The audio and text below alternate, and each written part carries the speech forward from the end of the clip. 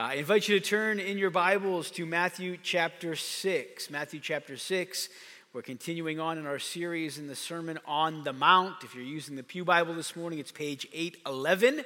Matthew chapter 6, we'll be focusing in this morning in verses 5 through 18.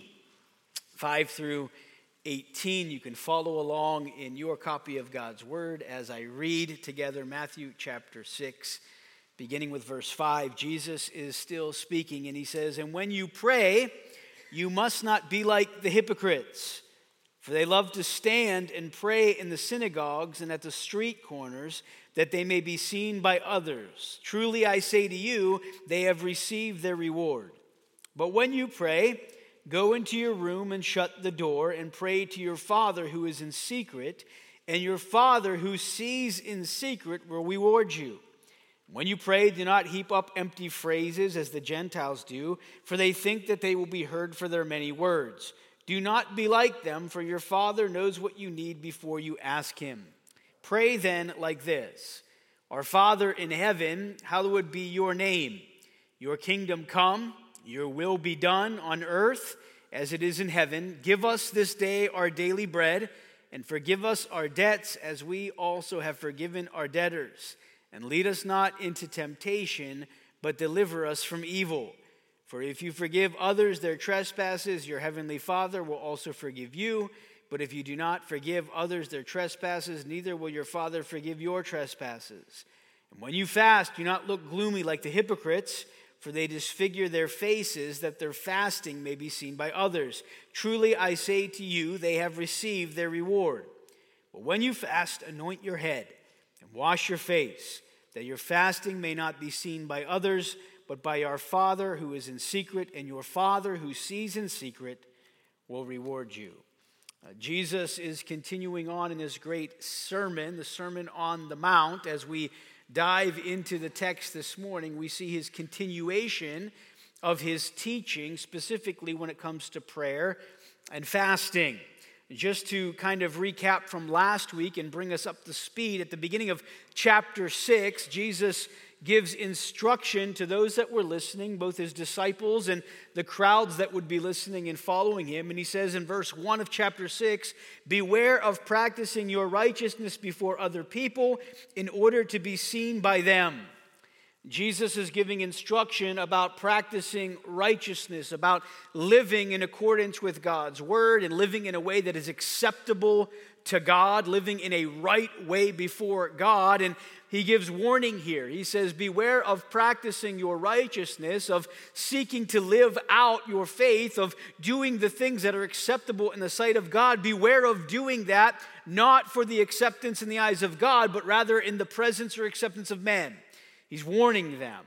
As we mentioned last week, he's going to warn them in three areas through verses 1 through 18. And that's the areas of their giving, in the areas of their praying, and in the area of fasting. Last week we looked at this area of giving, where Jesus makes very clear the standard that he has and that God has when it comes to our giving is that we would be giving for the glory of God, for the eyes of the Lord, and not for the eyes of men, not to be seen by men, not to make our name great or our reputation great, but rather for his name and for his greatness and for his glory. Well, he continues this same line of thinking and this same line of instruction now in the verses before us this morning, as he transitions from the area of giving unto the Lord to now in the area of praying to the Lord. And so it's important as we start in this passage and we look at the verses before us that we understand contextually it's still in the same line of speaking and thinking that Christ started chapter 6 with, when we are practicing our righteousness, that we're to do it for the eyes of the Lord and not the eyes of men. In seeking to live rightly, one of the areas that should mark our lives is in the area of giving, meeting the needs of others, those that have need. And it continues on now in the area of prayer.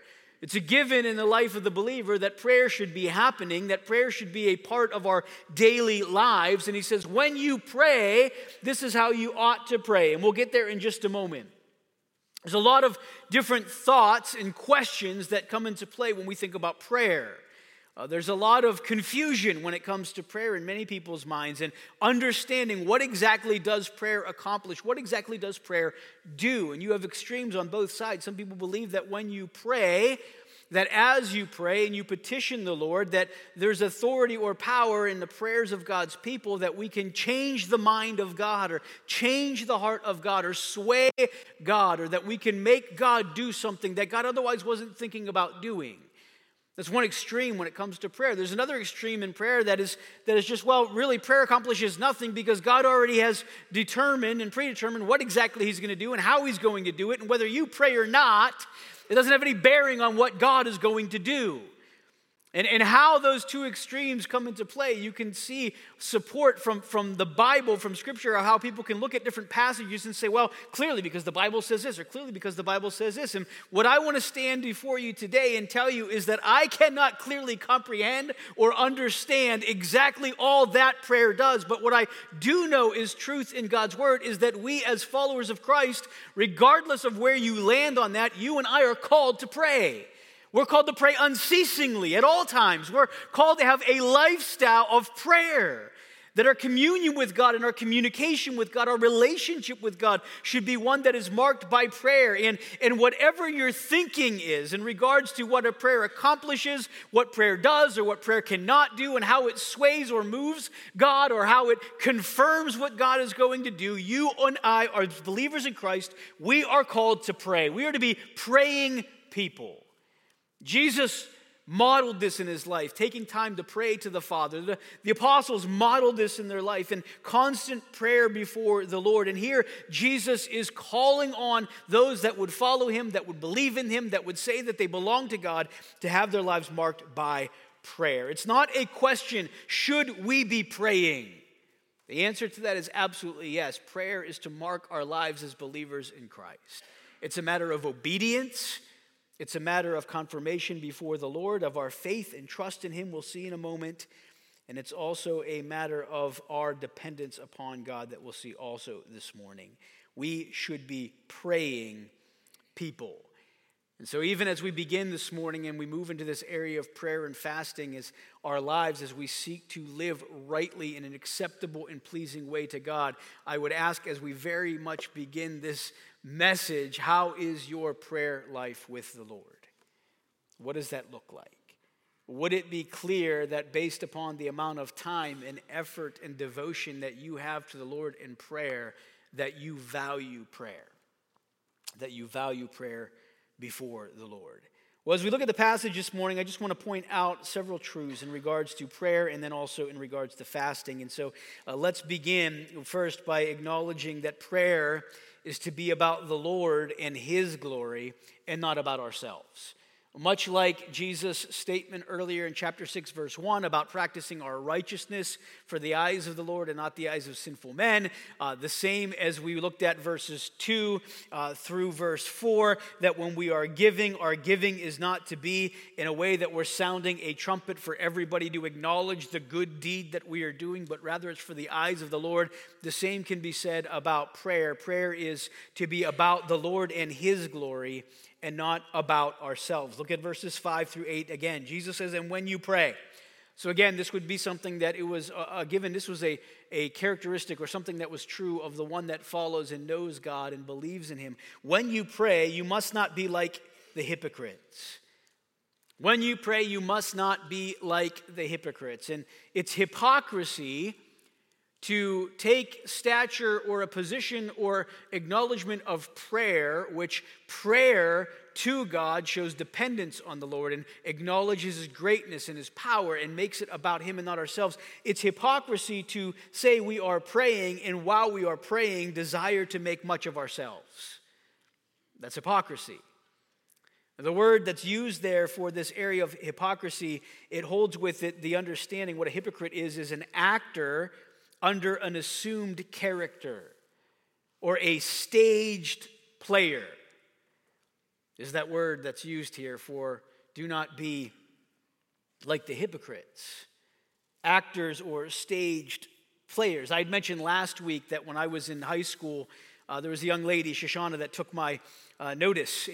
And so I would regularly, I mentioned last week, try to do things to get her attention. to try to catch her eye, whether it was like holding babies or, sweeping the floor. I wanted her to know I'm a good guy, and I'd try to get her attention. Well, when I was in school, sophomore in high school, we had a play at our school, The Adventures of Tom Sawyer. And Shoshana was trying out for the play, so I was trying out for the play. And I knew that if I got in the play and she got in the play, that means that we're going to spend a lot of time after school in practices together. I was particularly interested in this play because Tom Sawyer, and there was a character, Becky Thatcher, in it, and there was a scene in the play where they had the kiss. And I was all about being Tom Sawyer for that play, okay? And so anyhow, we had this play, and we were both in this play, and in the role that we played in this play, we were casting this role, we had to get into character for this play. Now, when it came to the kissing scene, I was hoping like that wasn't like a facade. I was hoping that was like genuine, the still time that was there.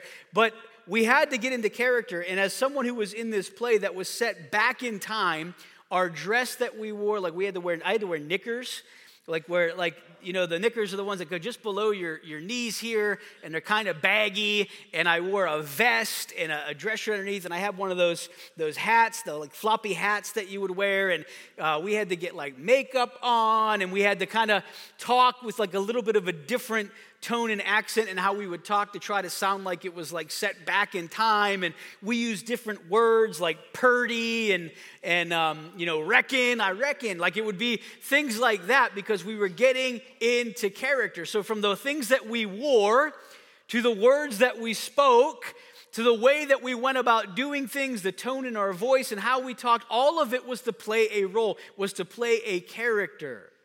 You know how weird that would be if when the play wasn't going on, I'm sitting in class and I was still talking like that and dressing. Like if I showed up to school one day dressed like that, I'd be destroyed by people because I was playing a role, right? I was playing a role. That's the word that's used here for don't be like the hypocrites. Don't be like an actor who is under an assumed character. Don't be like a stage player. Don't be presenting yourself as though you are actually something when that's not who you truly are. That's what a hypocrite does.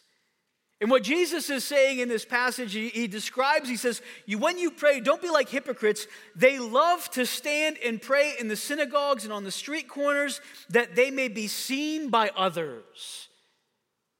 He says they love to take this posture in prayer that here I am and I'm praying to God and I want everybody to see and know that here I am praying to God, and what they're demonstrating on the outside is this trust and dependence and acknowledgement of the authority and power and greatness of God. But what is truly within and the desire that is truly in their hearts is something far from that. And he says, don't be like them. Don't be like an actor that's playing a role, a staged actor that is playing some role when you pray. They love to stand and pray in the synagogues and at the street corners that they may be seen by others. Jesus says, truly I say to you, they have received their reward. Look at verse 6. But when you pray, in contrast to when the hypocrite prays, to be seen by others and to be acknowledged by others and to pronounce their greatness in prayer, but when you pray, go into your room and shut the door and pray to your Father who is in secret, and your Father who sees in secret will reward you. Prayer is to be about the Lord. It's to be about His glory and not about ourselves, not to be seen by others. Look at verse 7 and 8 as he goes on. And when you pray, do not heap up empty phrases as the Gentiles do, for they think that they will be heard for their many words. Do not be like them, for your Father knows what you need before you ask Him. He says, don't be like them. They do this to be seen by others. They do and heap up empty phrases, meaningless phrases, and they think because of their many words they'll be heard. Again, there's an exaltation of self in the example of the hypocrite when it comes to prayer. They think by their many words they will be heard. In other words, that by how God is going to be just absolutely astonished by how incredible you are when you pray that way. Do you know how ridiculous that is? You know how crazy that is? that we could ever think that the God of the universe is going to just be impressed. God, you're really going to be impressed by what I'm going to lay out before you today and how good it is. What hypocrisy is there, because it makes so much of the individual that is praying rather than the one that is being prayed to. And Jesus is warning them in this, not to be like them, not to be seen by others, not to make much of ourselves, but prayer is to be about the Lord and his glory and not ourselves. Now, here is something that's very encouraging here. I don't know if you've ever felt, when it comes to prayer, that you've ever felt like, man, I wish I could pray, but I don't even know what to pray. Or if you've ever been in a situation where you're like, I can't pray. Some people can just pray so eloquently. They know just the words to pray. They know just how to pray. They know just what to say. You ever feel inadequate in prayer? What a great position to be in. Because Jesus even says in the passage, but when you pray, go into your room, shut the door, pray to your Father who is in secret, and your Father who sees in secret will reward you. It's between you and God. And he already knows what's on our hearts and on our minds. So much so that if you don't feel like it came out right, God is a pretty good discerner of the thoughts of man. He got it. He understands it. He knows what's in the heart.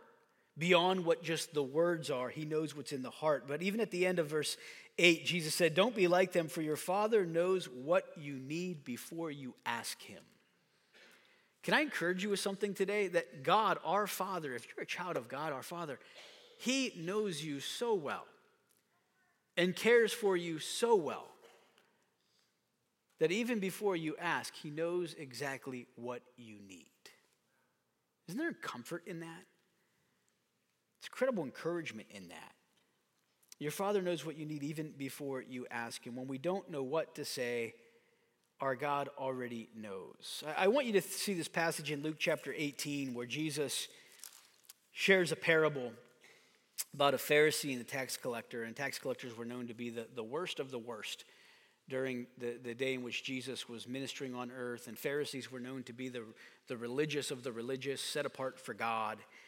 Jesus tells a parable in Luke chapter 18, beginning in verse 9. It says, he also told this parable to some who trusted in themselves that they were righteous and treated others with contempt. So the context of what Jesus is about to share is in the context of those that were hypocrites.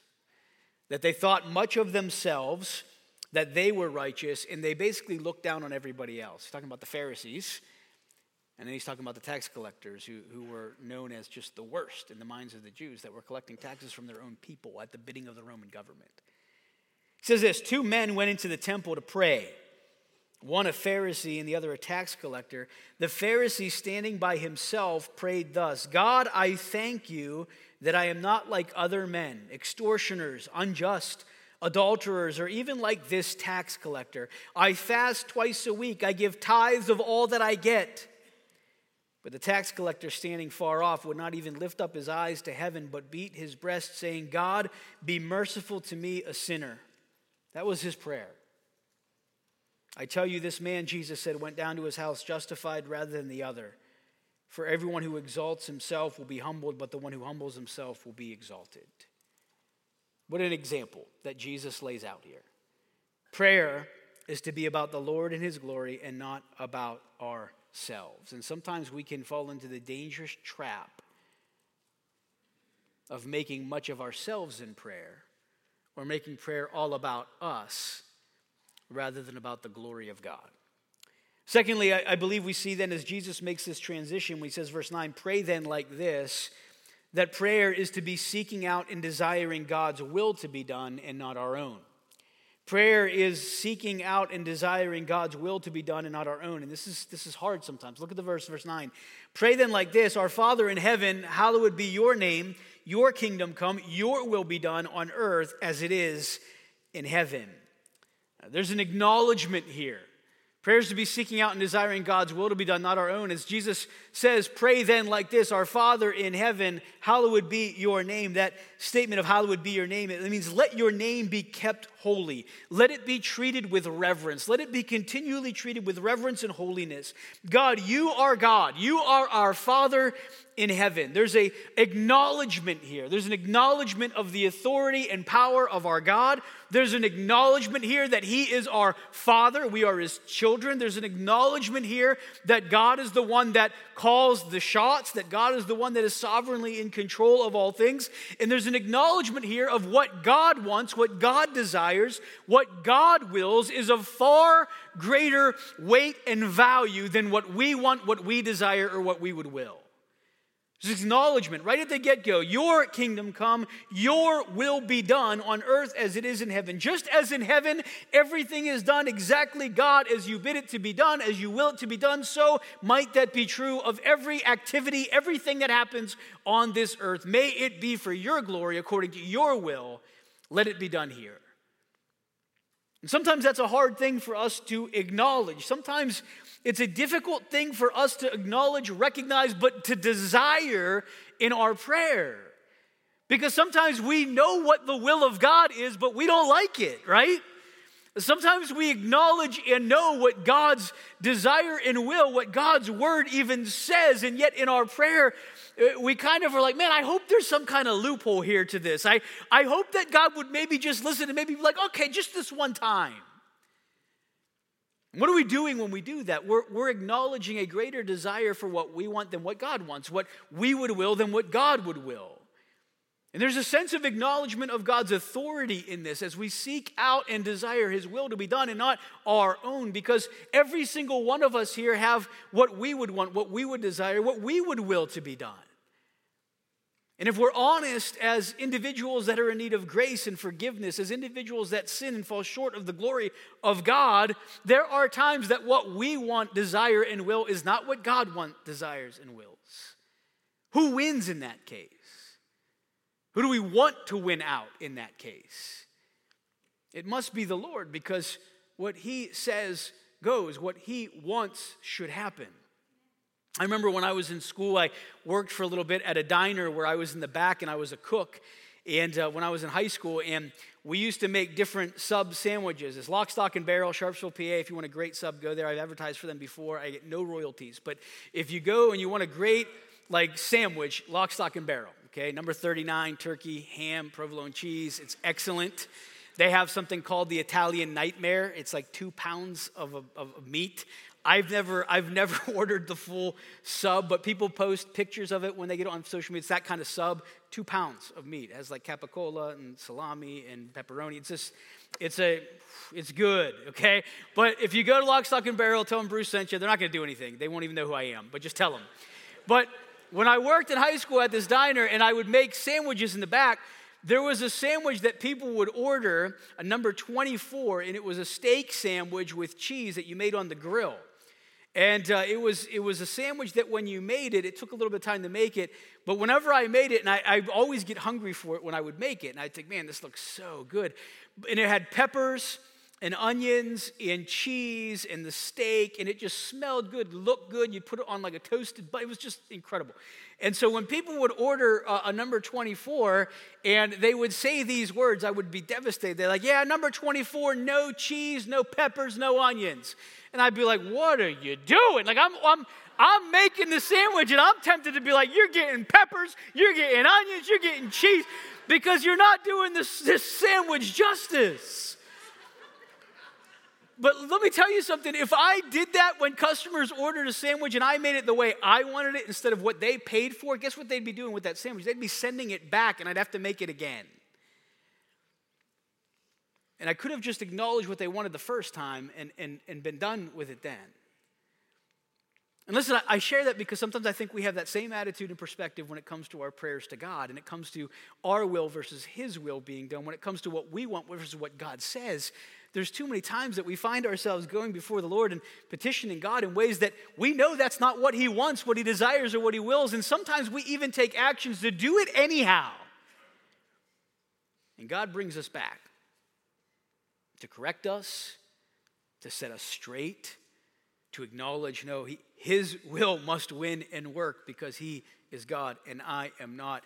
He has the authority and power to call the shots. We don't. We don't.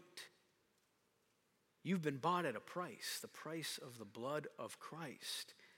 As a child of God, you belong to him. You acknowledge him as the authority, power, and the one who has all authority and power in your life and my life. And so when it comes to the area of prayer with that in mind, we should be seeking out and desiring God's will to be done and not our own. That's what God desires. When you pray, Jesus says, pray then like this: Our Father in heaven, hallowed be your name, your kingdom come, your will be done on earth as it is in heaven. He'll go on, verses 11 through 15. Give us this day our daily bread, and forgive us our debts as we also have forgiven our debtors, and lead us not into temptation, but deliver us from evil. For if you forgive others their trespasses, your heavenly Father will also forgive you. But if you do not forgive others their trespasses, neither will your Father forgive your trespasses. Number 3, prayer is acknowledgement of and demonstration of our dependence on the Lord. Prayer is acknowledgement of and demonstration of our dependence on the Lord. We've already acknowledged the fact that he is God and we are not, that he is the authority and we are not, that he is the one that declares what his will is and what should be done, and it's not us declaring that. God is. But it's also an acknowledgement and demonstration of our dependence on him. It says, give us this day our daily bread, forgive us our debts. All that we have, all that we receive, all that we need comes from the Lord. There's an acknowledgement of dependence on the Lord for our daily provisions. There's an acknowledgement of dependence upon the Lord for forgiveness of our sins. There's an acknowledgement of our dependence on the Lord as it comes to our interpersonal relationships with one another, that as God has forgiven us, so are we called to forgive others. It can be confusing when you read this text when Jesus said, if you forgive others their trespasses, your heavenly Father will also forgive you. But if you do not forgive others your trespasses, neither will your Father forgive your trespasses. Our forgiveness is not based upon works that we do. But if you have truly been forgiven by God, one of the marks of your life as one who has been forgiven will be forgiveness on your part of others that have sinned against you as well. Jesus is speaking about the character and the mark of the believer, not only in prayer, but in our forgiveness.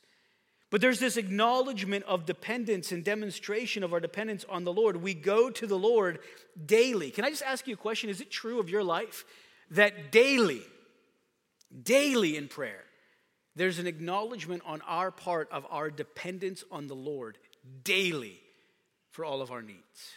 Daily.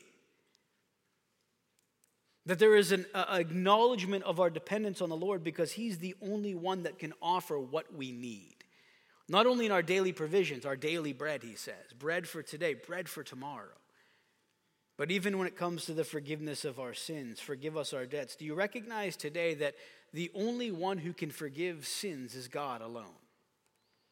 And the only means of forgiveness of sins is through his Son, Jesus Christ. Prayer acknowledges that. If you're here today, you need to hear that. That's the truth you need to hear today. That the Word of God says that the only one who can forgive sins is God alone. And guess what? The Bible says every one of us have sinned and fall short of the glory of God, and the wages of sin is death. Eternal separation from God, where there is punishment for all of eternity in the lake of fire, because we are separated from God because of our sin. And everyone has sinned.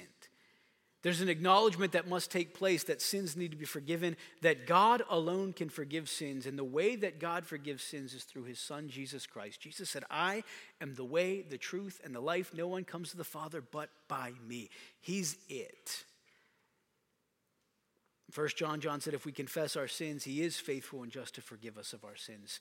That's found in Christ alone for forgiveness of sins. The Bible tells us if we confess with our mouth the Lord Jesus Christ and we believe in our heart God raised him from the dead, we will be forgiven of our sins. We can be saved. But in prayer, and even as seen here, when Jesus says, when you pray, pray like this: Our Father who is in heaven, hallowed be your name, your kingdom come, your will be done on earth as is in heaven.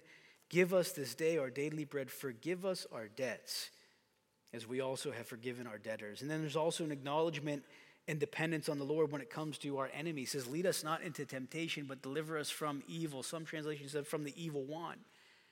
The reality is there's spiritual attack daily happening all around us. There's a heavenly spiritual battle going on day in and day night because we have an enemy. And Jesus is even showing the believer here that we are absolutely dependent upon the Lord for deliverance from temptation and sin, for safety and protection from our enemy. We have an adversary. And in prayer, we acknowledge our dependence on the Lord, even as we fight off our adversary, the devil. Number 4, prayer is a time of exaltation and adoration, as well as a time of supplication and confession. As you look at this passage, it is filled with exaltation of the Lord, adoration for the Lord, but also supplication and confession. It is good to confess our sins to God. It is healthy to confess our sins to God. It is healthy to acknowledge who God is, his holiness, our dependence on him, his greatness, that we are depending upon him, but it is also good for us to let our requests be known unto God. And when we do that, the peace of God will guard our hearts and minds. There's acknowledgement of the need for forgiveness. There's acknowledgement for the provision coming from God. There's acknowledgement of his holiness, but there's also an asking here that the Lord would supply those needs, that the Lord would deliver from temptation and evil. It is okay to ask of God, our Heavenly Father, knowing he hears us. And number 5, as we move to verses 16 to 18 quickly, Jesus says, when you fast, do not look gloomy like the hypocrites, for they disfigure their faces, that their fasting may be seen by others. Truly, I say to you, they have received their reward. First, fasting is normal and acceptable in the life of the believer. Jesus said, when you fast.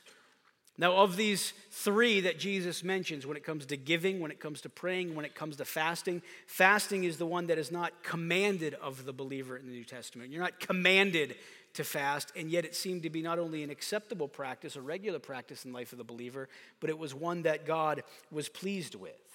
He says, when you fast, don't be like the hypocrites.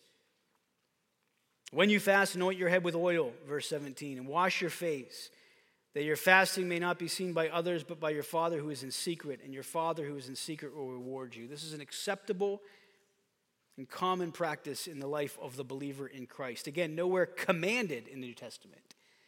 But so often fasting was associated with focused prayer, sometimes in mourning, sometimes in decision making, seeking discernment and wisdom from God in dedication to the Lord.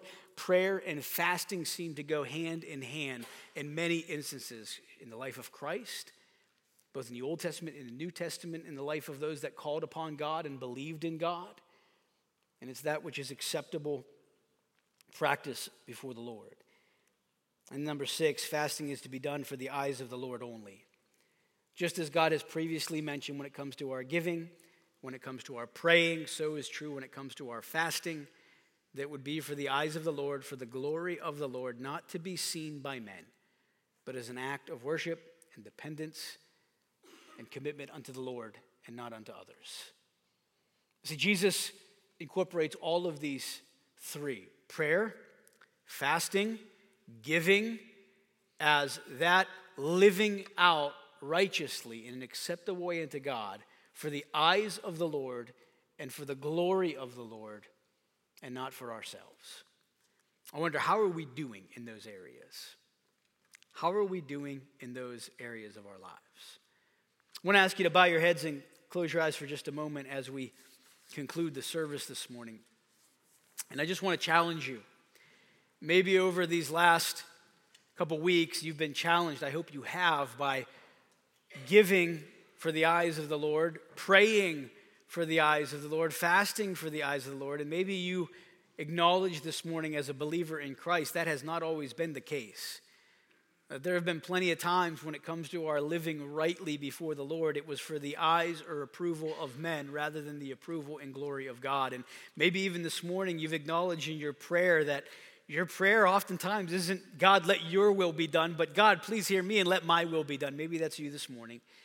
If you're here this morning and you would just say, hey, I need prayer. I need prayer to give, to pray, to serve, to fast, not for the eyes of men, but for the glory of God. I want to be dependent on the Lord. I want his will to be done, his glory to be seen and not myself. And I really struggle with it. I need help with that. Would you lift your hand right now? I want to pray for you as we close.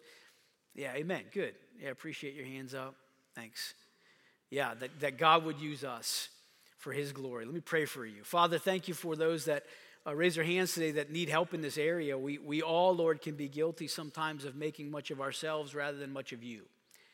I pray even as Jesus would teach, that we would not do things for the applause of men, but for the glory of our God.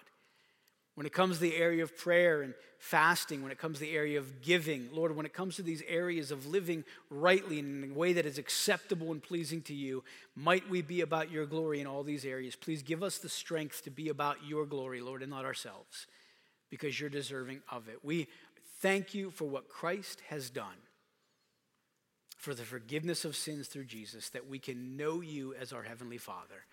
And we give you the glory in Jesus' name. Amen.